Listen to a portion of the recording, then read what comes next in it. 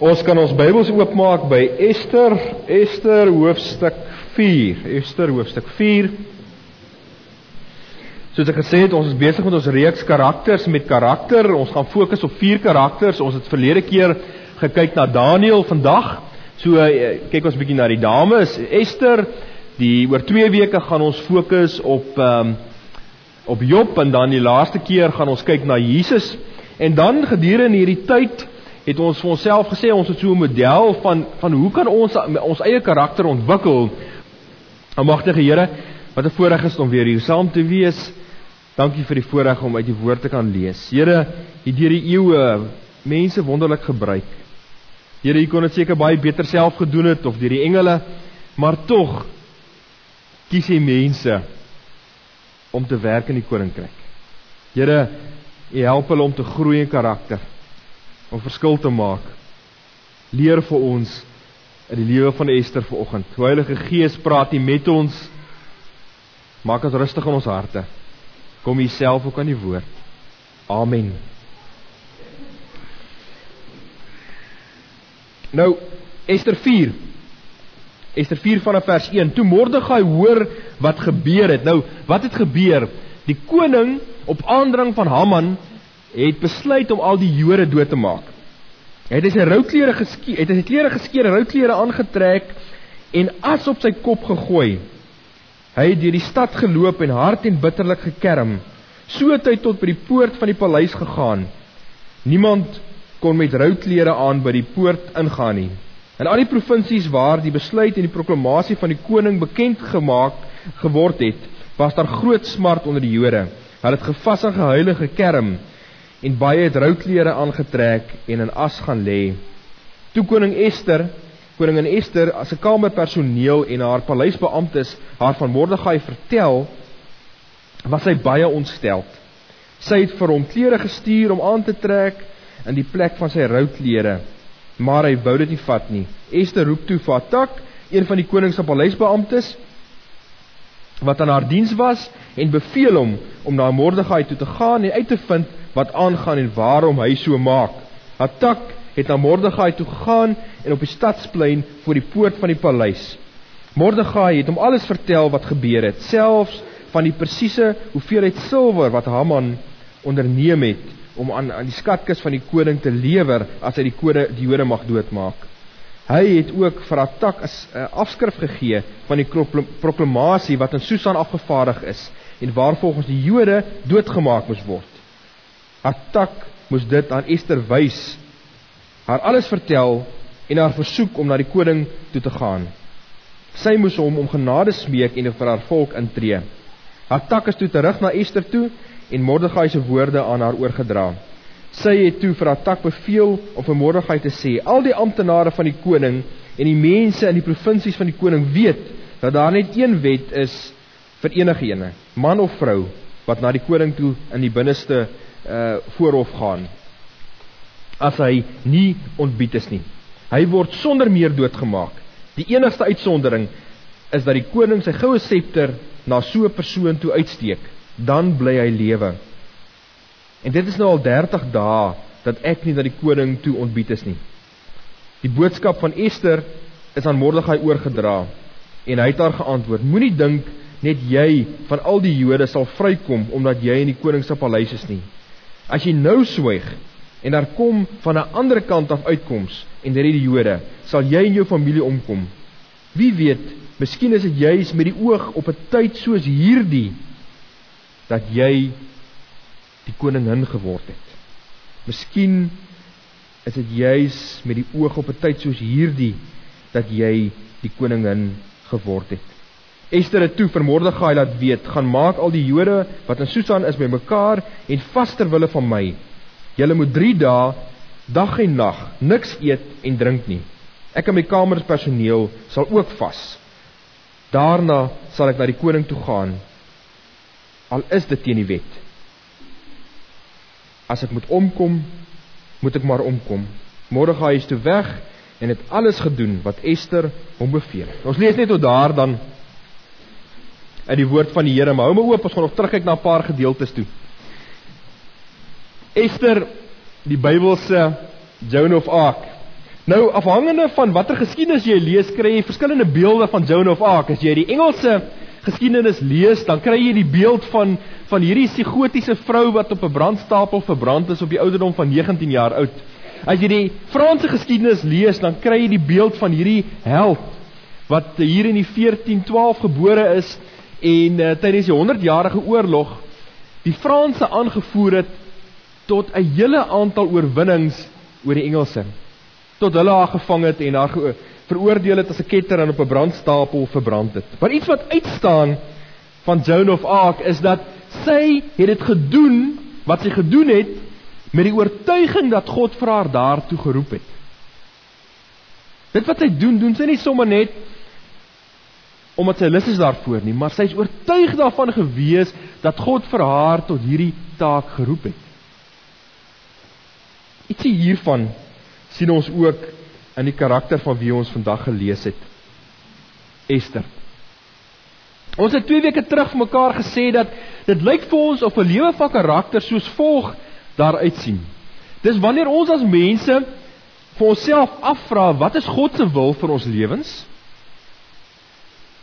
Aan die ander kant, wat is ons eie drome en ideale, maar ook wat is die wêreld se realiteit? En waar hierdie 3 by mekaar kom, daar leef 'n mens met karakter. Op 'n persoonlike vlak is die invloed wat ons karakter het, afhangend van dit wat op 3 vlakke gebeur. In eerste plek, wat gebeur hieronder in ons geestelike dimensie? Waarvan is ons hart oortuig, wat is God se wil vir ons lewens?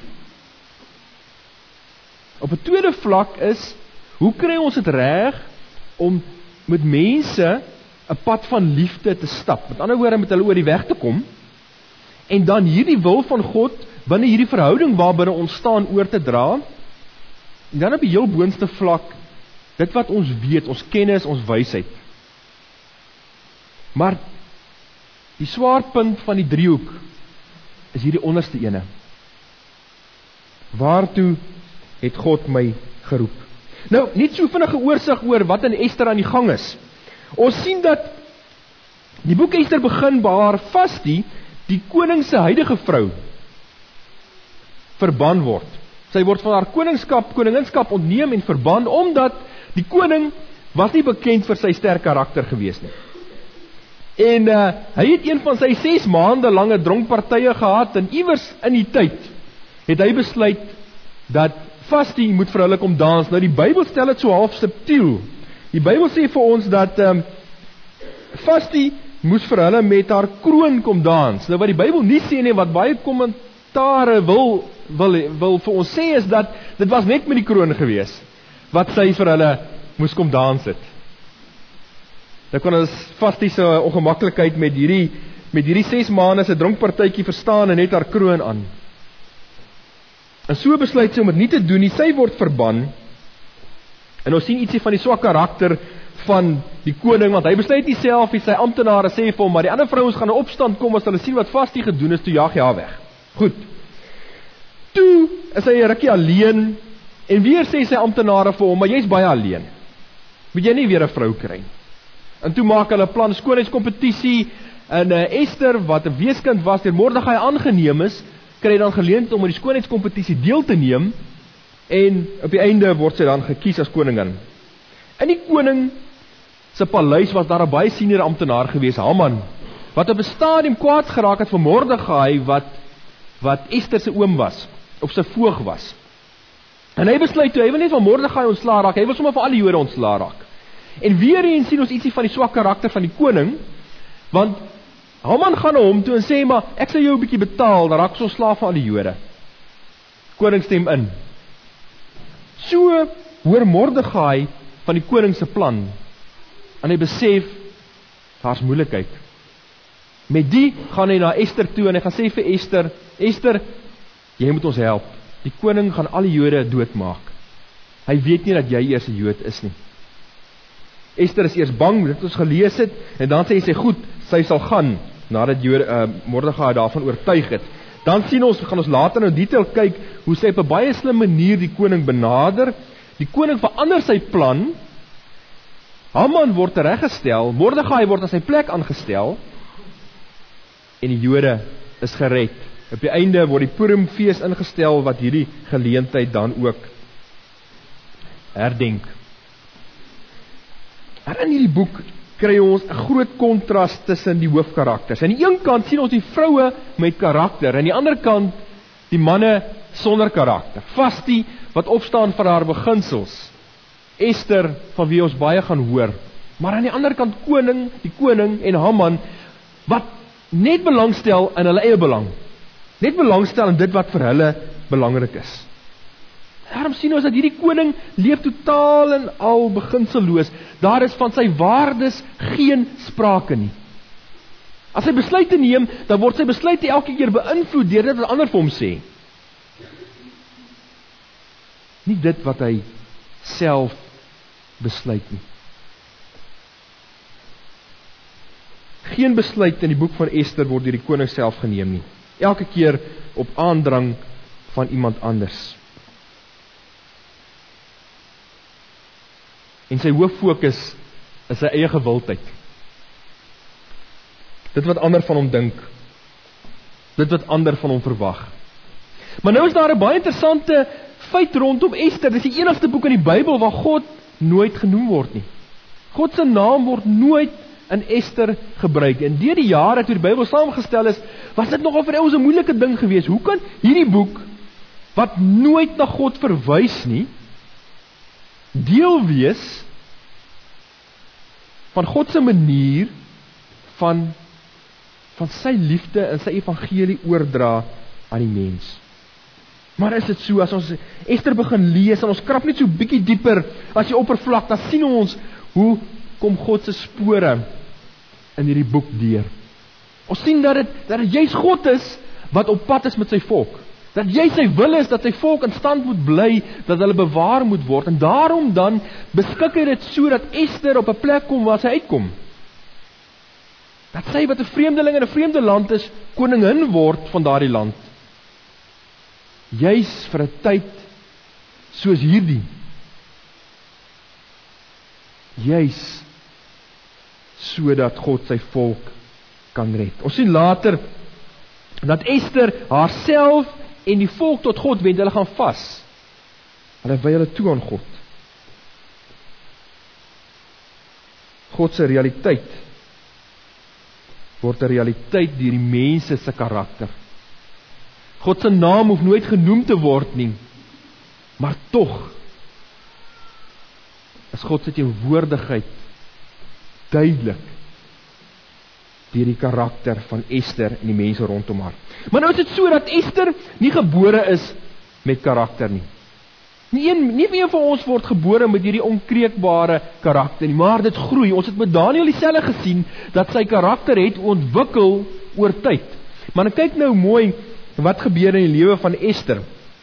Ons sien vers 2, vers 7, waar daar gepraat word, sy was 'n weeskind gewees, aangeneem deur Mordegai. 2 vers 20, en Ester het in die stadium nog nie haar afkoms en haar volksverband bekend gemaak nie, soos Mordegai haar beveel het. Sy het Mordegai se opdrag uitgevoer, soos toe sy nog onder sy sorg was. Aan die ander woorde, sy is waar sy is, eintlik deur dit om leuns. Sy het nie die waarheid gepraat nie, daarom is sy waar sy is. Vers 22, Mordegai het te wete gekom en het aan koning Ester meegedeel. Ester het toe namens Mordegai aan die koning vertel. Ons sien dat dit heeltyd groei dit. Sy is aanvanklik hierdie persoon wat nie 'n inkome het nie. Dan kry sy 'n nuwe huis. Dan word sy in die koning se huis opgeneem. Dan is sy bang om met die koning te praat. Dan gaan praat sy met die koning. Elke keer groei sy in karakter.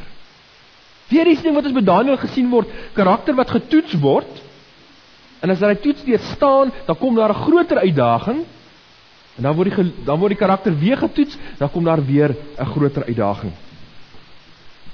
Maar Ester worstel met hierdie vraag van, wat is vir my voordeel, wat is tot my voordeel, wat is vir my belangrik, en wat is belangrik vir die volk en vir God se saak. Sy is eintlik veilig daar in die koning se paleis. Sy het nie naby familie nie. Nou moet sy besluit, gaan sy haar lewe waag, sodat die volk gered word, of gaan sy en die volk omkom? Die koning is bekend vir sy wispelturigheid. Hy maak mense voor die voet dood. Vir lewe het hy geen respek nie. En dan kom Mordegai en hy maak by haar hierdie punt duidelik. Hy sê vir haar, wie weet, miskien is dit juis met die oog op hierdie tyd, 'n tyd soos hierdie, dat jy koningin geword het. Wat doen Mordegai? Hy help vir haar om te verstaan dat sy 'n doel het daar waar sy is. Hy help vir haar om te verstaan dat sy nie maar bloot toevallig koningin geword het nie. Hy help vir haar om te verstaan dat die voordeel wat sy het om koningin van hierdie land te wees, nie net tot haar eie belang is nie, maar dat sy ook 'n groter taak het. Maar hy doen ook 'n tweede ding, hy herinner vir haar aan haar eie storie. Hy sê vir Ester, Ester, onthou, waar kom jy vandaan? Onthou jou storie.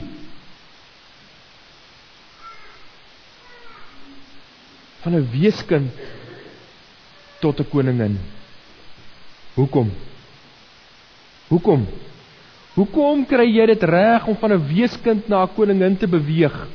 Omdat God vir jou 'n doel en 'n plek het. Elkeen van ons het ook 'n storie. Elkeen van ons kan ook vandag ons storie vertel. Dalk is dit soos Ester van 'n moeilike jare wat ons gehad het. Hard moes werk om te kom waar ons uitgekom het. Waar ons nie altyd die geleenthede gehad het wat ander gehad het. Tog het ons dit wat ons gehad het gebruik en ons het iets van ons lewe gemaak. Ons lewensverhaal is 'n verhaal van genade, van harde werk, van geleenthede gebruik. Maar wat is die doel daarmee? Hoekom het God vir my geplaas waar hy my geplaas het? Hoekom is ek waar ek is?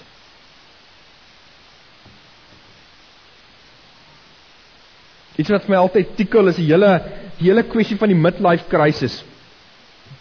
Ek wonder altyd, ek weet goed wat die manne aanvang in hulle midlife crisis. Vinnige karre en warm meisies of warm karre en vinnige meisies, ek is seker nie. Maar ek het nou, hierdie is 'n 1930se midlife crisis, as julle gewonder het. Ek weet nie wat maak die vrouens nie, ek kan net maar uit eie ondervinding praat. Maar nou, wat gebeur? Ons kom op 'n punt in ons lewe waar ons klomp geld gemaak het. Waar ons alles bereik het wat ons dink ons werk kan bereik. En dan soek ons iets meer. Dan soek ons steeds 'n doel. Verlang in ons lewe word ons werk en ons loopbaan, al hierdie ander dinge vir ons die doel. Maar is elke keer iets buitekant onsself. Totdat ons op 'n punt gekom het en ons lewensdoel in ons geestelike dimensie ontdek het en ontdek het dit wat God vir ons wil hê, gaan ons bly soek. Gaan ons altyd voel, maar daar moet iets meer wees. En as Ester dit besef, dan besef sy haar doel. As sy dit besef, dan red sy 'n volk, nie net haarself nie. Maar dit begin waar sy haar vrees konfronteer, want sy moet die feit in die oë kyk dat dit dalk haar einde kan wees as sy daar by die koning gaan staan.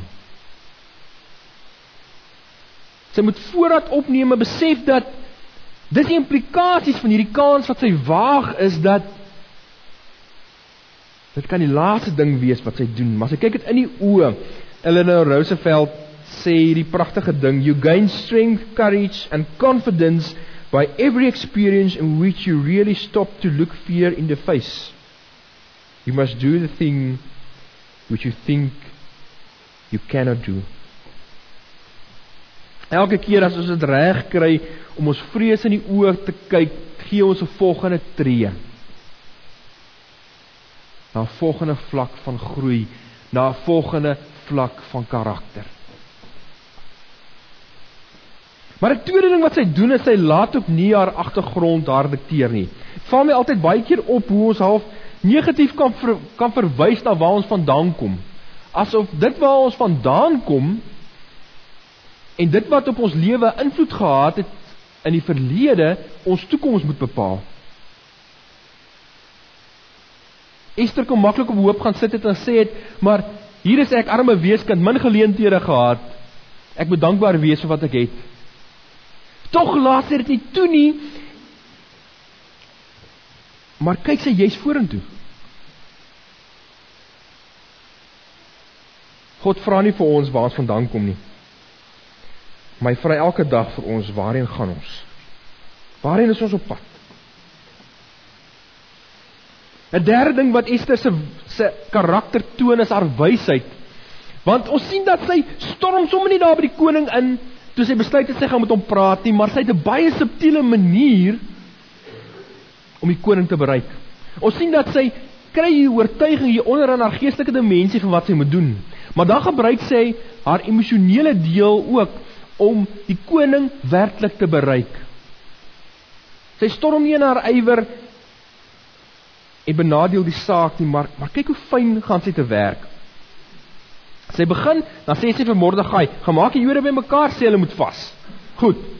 Tweede ding, op die derde dag het Ester haar koninklike klere aangetrek en die binneste voorhof van die paleis gaan staan. Nou trek sy eers vir haar mooi aan, sy mag nou nie koning toe gaan nie, maar sy trek vir haar baie mooi aan, sy maak haar brei haar voor, en dan gaan staan sy nie daar waar die koning se oog haar kan vang. 5 vers 4, toe sê Ester, as u dit goed vind, kom dan vandag saam met Haman na 'n maaltyd wat ek voorberei het. As sy die geleentheid kry met die koning te praat, dan vra sy weer nie vir hom sommer red die Jode nie. Wat sê sy? Kom eet by my. Nou kyk hoe fyn gaan sy te werk. Daar's 2 geleenthede waar sy die koning uitnooi vir 'n ete. Sy nooi hom die eerste keer uit toe sy daar by hom by sy troon is, dan nooi sy vir hom, sê kom eet saam met my. Kom ons lees vanaf vers 5 vers 3. Die koning sê toe vir haar, wat kan ek vir jou doen, koning Ester? Wat is jou versoek? Al is dit ook die helfte van my koninkryk, sal ek dit vir jou gee. Hier bied die koning vir al die geleentheid in die wêreld om iets te vra, maar sy doen dit nie. Kyk wat doen sy. Toe sê Ester, as u dit goed vind, kom dan vandag saam met Haman na 'n maaltyd toe, wat ek vir u voorberei het. Die koning beveel toe, bring gou vir Haman. Nou Haman is die ou wat die Jode wil laat doodmaak, nie? Dat ons kan doen wat Ester vra. Die koning en Haman is toe na 'n maaltyd toe wat Ester voorberei het. Terwyl hulle wyn drink, vra die koning vir Ester, wat is dit wat jy wil vra? Dan sal dit sal vir jou gegee word.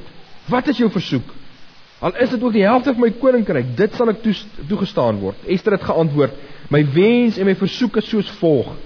As die koning my goedgesind is, en as die koning dit goed vind om aan my wens te voldoen en my versoek toe te staan, kom dan môre saam met Haman na 'n maaltyd toe wat ek sal voorberei.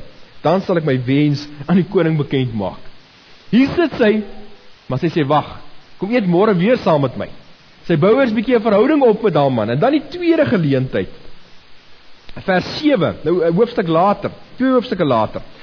Terwyl hulle hierdie tweede geleentheid besig was om wyn te drink, vra koning weer vir Ester, wat is dit wat jy wil vra?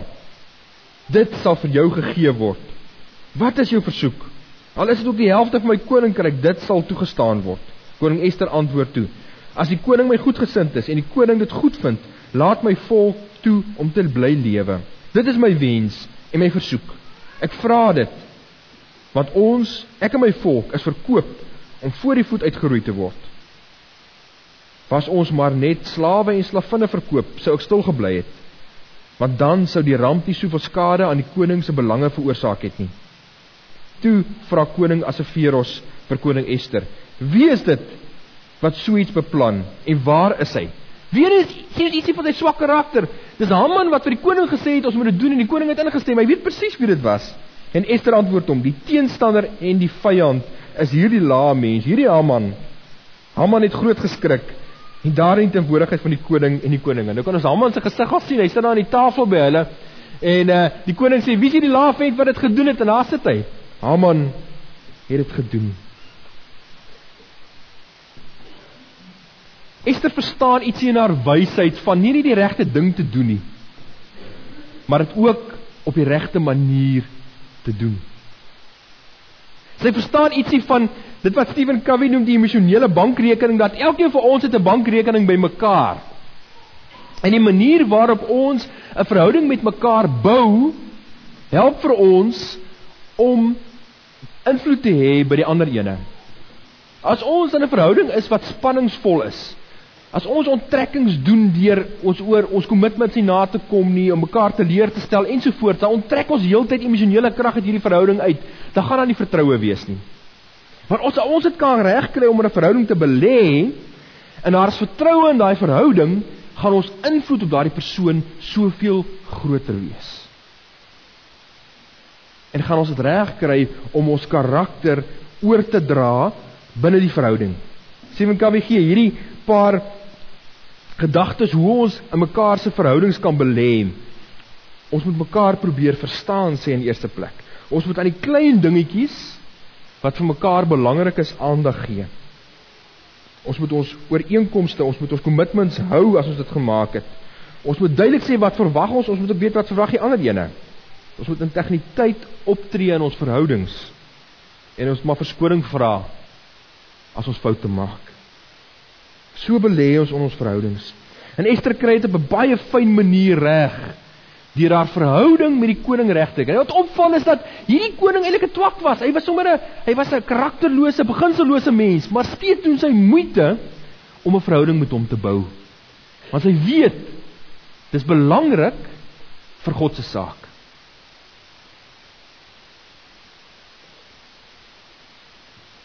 Maar Ester besef ook dat haar eie seun moet ook 'n seun wees vir ander.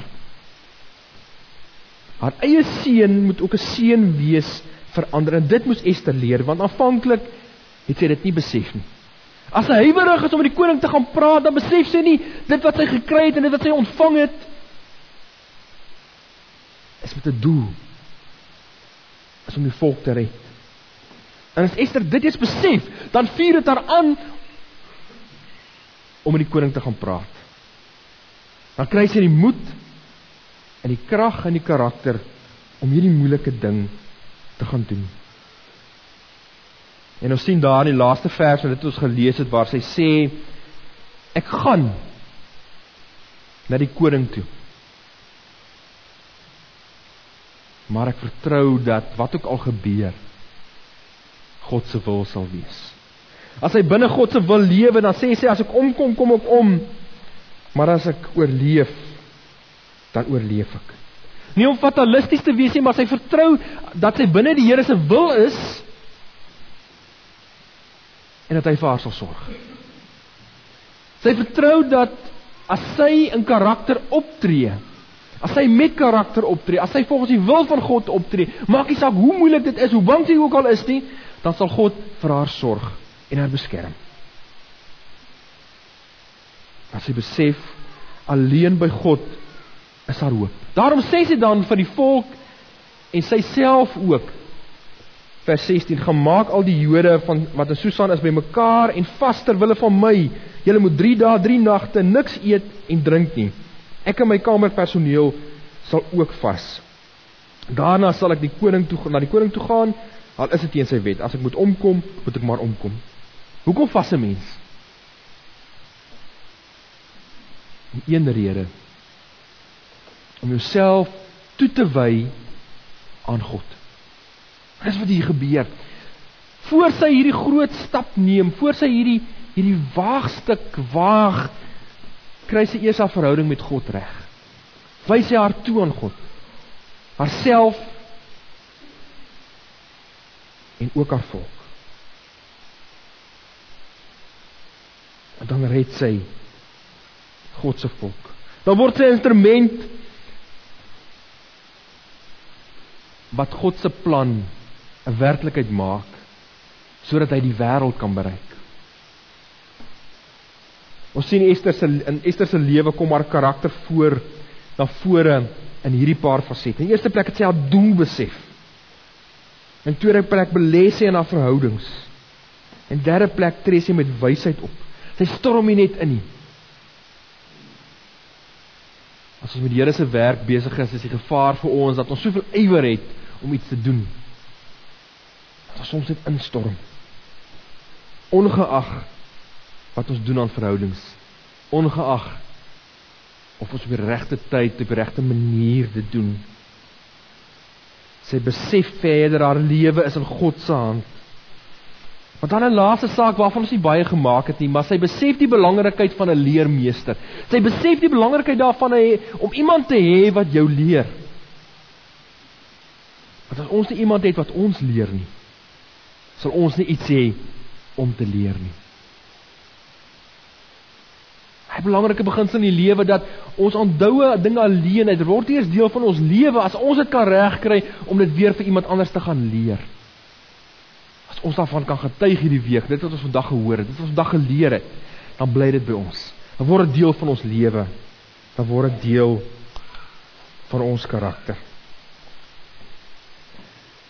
In Ester se lewe kry sy dit reg om karakter te toon, want sy ken God se wil. Sy weet God se wil is om sy volk te red. Sy ken ook haar eie wil, om haarself te beskerm en te oorleef. Maar sy ken ook Haman se wil om die Jode dood te maak. En waar sy dit reg kry om hierdie 3 faktore by mekaar te bring, daar kom haar karakter na vore. Daar vertoon sy moed. Daar lewe sy binne God se wil. Amen. Ons gaan saam bid, maar nadat ons saam gebid het, gaan ons na getuienis luister van een van ons lidmate. Kobus, sal jy net vir my die drade omdraai? Dan kan julle slanke agter dit reg kry. En dan gaan ons na die getuienis ook luister, een van die dames. Maar kom ons maak ons oë toe, dan bid ons saam. Almagtige Here, Vader, dankie dat U mense gebruik. Here, U het vir Ester bewaar as 'n weeskind, haar koningin gemaak. En daar, in hierdie posisie waar sy was, gebruik U vir haar. Maar Here, U het aan elkeen van ons 'n klomp mense toevertrou. Elkeen van ons het mense rondom ons wat ons beïnvloed. Help vir ons om deur ons karakter daardie invloed so te gebruik dat dit tot U eer en verheerliking sal wees. Here, maar dat nie net gaan oor ons eie belang nie, maar dat ons sal opoffer vir die groter saak.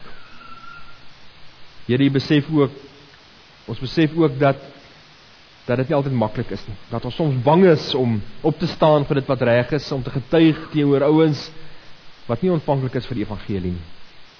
Daarom vra ons, geef ons krag, geef ons moed, geef ons krag. Inspireer en lei vir ons en help vir ons. Here, dankie vir U liefde. Dankie vir U genade. Amen. So 'n paar weke gelede het Annie van der Merwe met my kom praat en gesê, die Here het regtig vir haar in die afgelope tyd iets op die hart gelê met die pad wat sy met die Here gestap het, in haar eie groei ook, van waar die Here vir haar gaan haal het, en vir haar gebring het tot hier, en Annie is hier by ons vandag. Annie, ek gaan net vir jou bid ook, so dan moet jy nader staan as ons klaar is, maar sy was bang, dat as sy nou hier voor moet staan, gaan dit bietjie benoud raak, so toe sy dit na getuienis vir ons opgeneem, en kom ons kyk gou vir 'n paar minute, na wat Annie ook vir ons vertel, omtrent die pad wat die Here met haar gestap het. Dankie julle, hoor.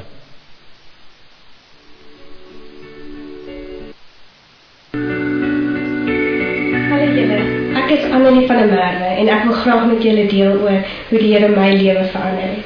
Ek moet ook daarby voeg dat daar niets drasties in my lewe gebeur het om my geloof te laat wankel of te versterk nie.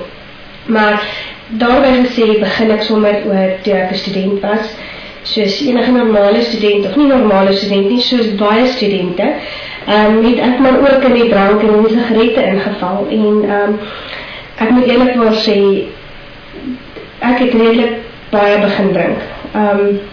Toe ek begin werk het my stresvlakke verhoog en ek het maar net meer en meer begin drink. En ek het my krag in die drank begin soek.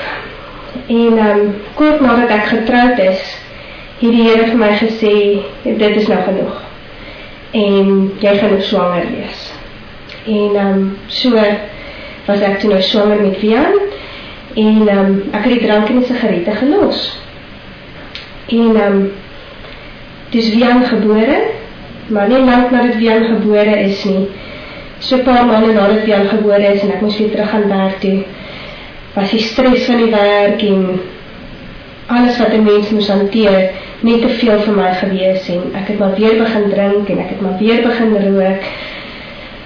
En ja, ek het weer vrede gaan soek met my bottel wyn en my sigarette wat ek gevat het by die agterdeur en daar plat op my boude gaan sit en my bottel wyn klaargemaak het, miskien 2 klaargemaak het. My arme kind het 'n kamer toe gejaag. Hy moes maar net daar TV kyk en homself uitsorteer. En my man mag ook glad nie ingemeng het met my nie. Ek was kwaad vir die lewe, ek was kwaad vir almal en alles rondom my, vir my lewensomstandighede. Ek het geen vrede gehad nie. Ek was geïrriteerd die hele tyd. My huwelik was in gedrang en dit het net erger en erger en erger geword. Ek het regtig hierdie gevoel van ongeduld in my gehad, dat as iemand vir my kyk, moet hulle al begin weghardloop, want ek is regtig nie 'n baie goeie mens gewees nie. En na so 'n paar jaar het die Here ook weer eens in my lewe ingekom, sonder dat ek dit agterkom. Hy het weer sy werk aangesit en daar bo in die hemel gesit en sê, Annelie, jy soek my op verkeerde plek en ek gaan jou lewe verander en ek gaan jou uitvat. En nog steeds weet ek van niks nie. En ek gaan vir jou Engeland toestuur. Vir jou en jou hele gesin. En nog daarby gesê, was ek swanger met Karl, ons tweede kind. 4 maande swanger. Nou is ons in 'n nuwe land, geen vriende, geen familieondersteuning. Alles is vreemd weer vir ons en nou is ek eers kwaad. Nou is ek eers geïrriteerd.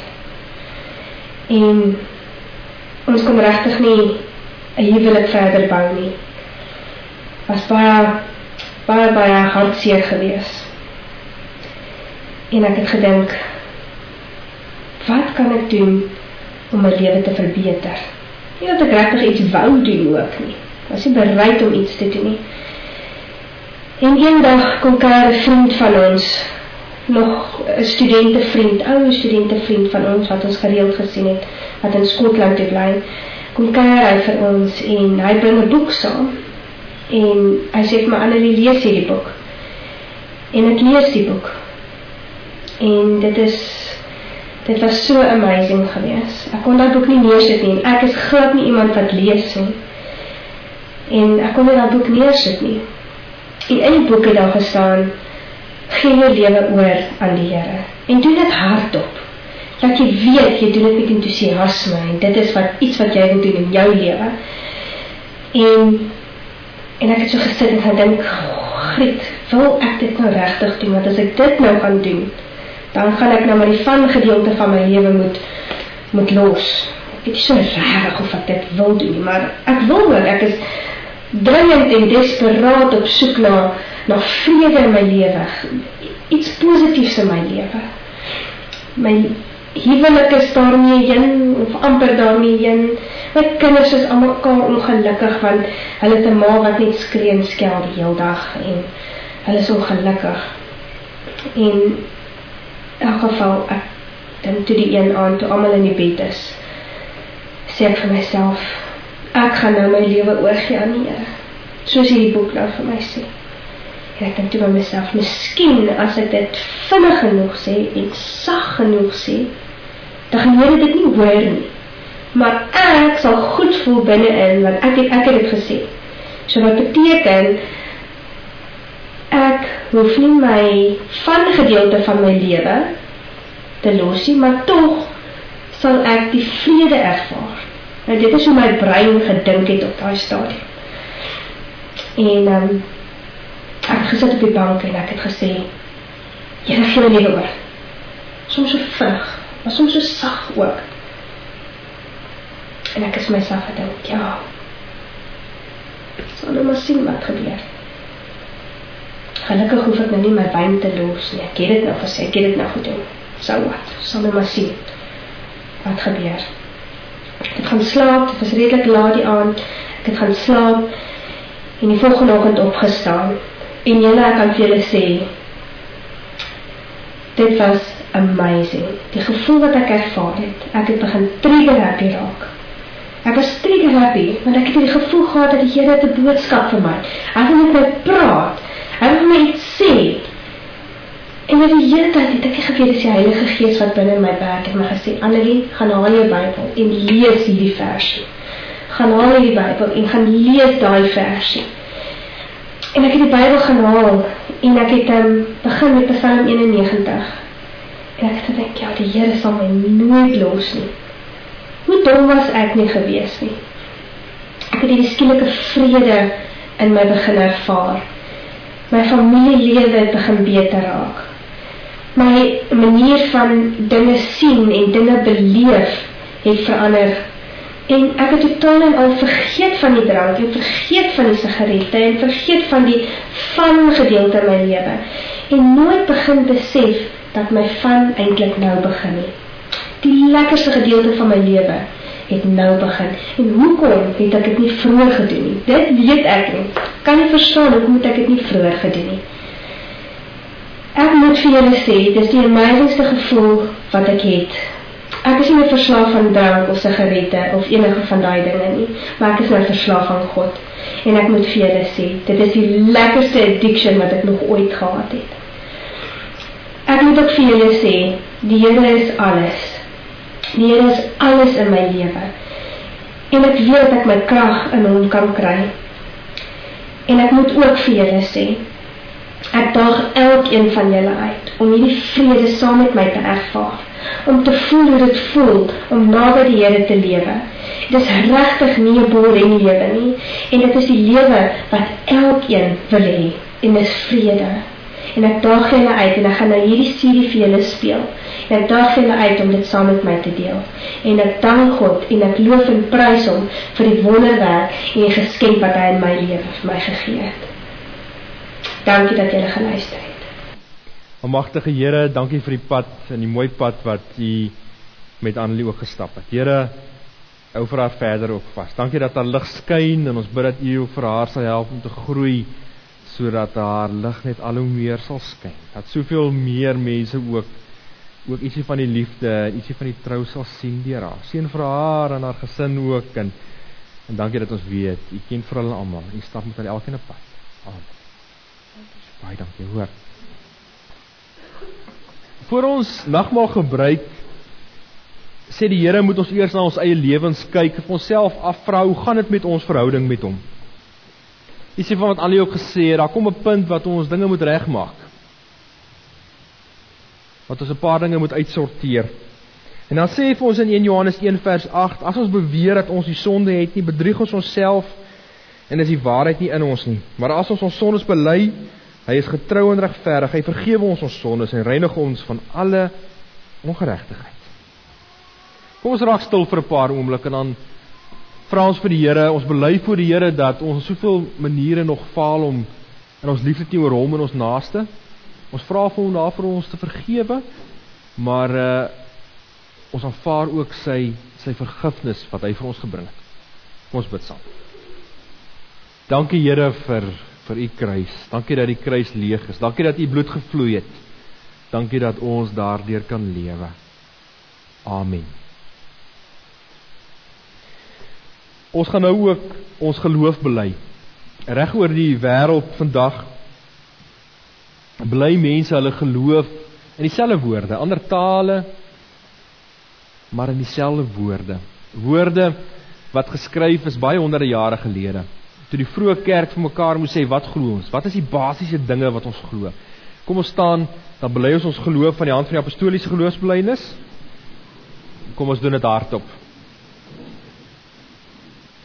Ek glo in God die Vader, die Almagtige, die Skepper van die hemel en die aarde, en in Jesus Christus, sy eniggebore Seun, ons Here, wat ontvang is van die Heilige Gees, gebore is uit die Maagd Maria, wat gelei het onder Pontius Pilatus, gekruisig is, gesterf het en begrawe is, en ter helle neergedaal het, wat op die derde dag weer opgestaan het uit die dode, wat opgevaar het na die hemel en sit aan die regterhand van God, die almagtige Vader, van waar hy sal kom om te oordeel die wat nog lewe en die wat reeds gesterf het. Ek glo in die Heilige Gees. Ek glo aan 'n heilige algemene Christelike kerk, die gemeenskap van die heiliges, die vergewing van sondes, die opstanding van die vlees en 'n ewige lewe. Amen. Kom sit maar. Nou, hierdie spesifieke beeld is in Lucerne, Switserland, en vir my aan die nogal besondere betekenis, iets wat ons baie diep getref het, hier in die jaar 1710 omtrent, 1792, val die revolusionêre magte die koningshuis van Louis die 16de aan, en 1000 van sy Switserse soldate moet hom verdedig. Die meeste van hulle sterf in hulle poging om hom te verdedig. 200 wat oorgebly het, word later tereggestel deur die revolusionêre magte, en hierdie standbeeld is toe gebou, uitgekap uit die rots uit, ter herdenking van die een wat sy lewe gee vir die ander. En dis wat gebeur by die kruis, dat die Here Jesus sy lewe gee vir ons. Ek gaan vir ons net so 'n paar verse lees uit Matteus 27 uit die geleentheid toe die Here Jesus aan die kruis sterwe. Van 12 uur af het daar duisternis oor die hele land gekom en dit het tot 3 uur geduur. 3 uur het Jesus hard geroep, Eli, Eli, lema sabachthani. Dit is my God, waarom het U my verlaat? Party van wie wat daar gestaan het gehoor en gesê, hy roep vir Elia. Een van hulle hardloop toe gou, vat 'n spons en maak dit vol suurwyn en hou dit op 'n stok vir hom om te drink. Maar die ander het gesê, wag, laat ons kyk of Elia hom red.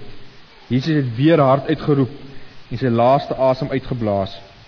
Op daardie oomblik het die voorhangsel van die tempel van bo tot onder middeldeur geskeur. Die aarde het geskit en die rotse het uitmekaar gebars.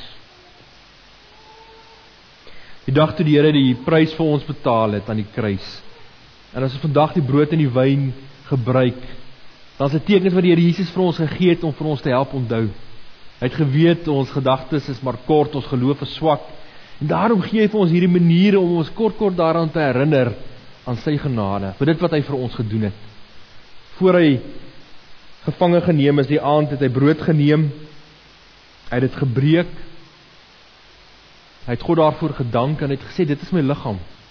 Eet, dink daaraan dat my liggaam gebreek is vir julle. Nadat hulle geëet het, het hy 'n beker geneem en wyn ingeskink en hy het gesê, neem, drink hieruit, want dit herdenk my bloed wat vir julle gevloei het. Dankie Vader vir U liefde. Dankie vir U genade. Dankie dat U Uself opgeoffer het vir ons, dat ons daardeur kan lewe.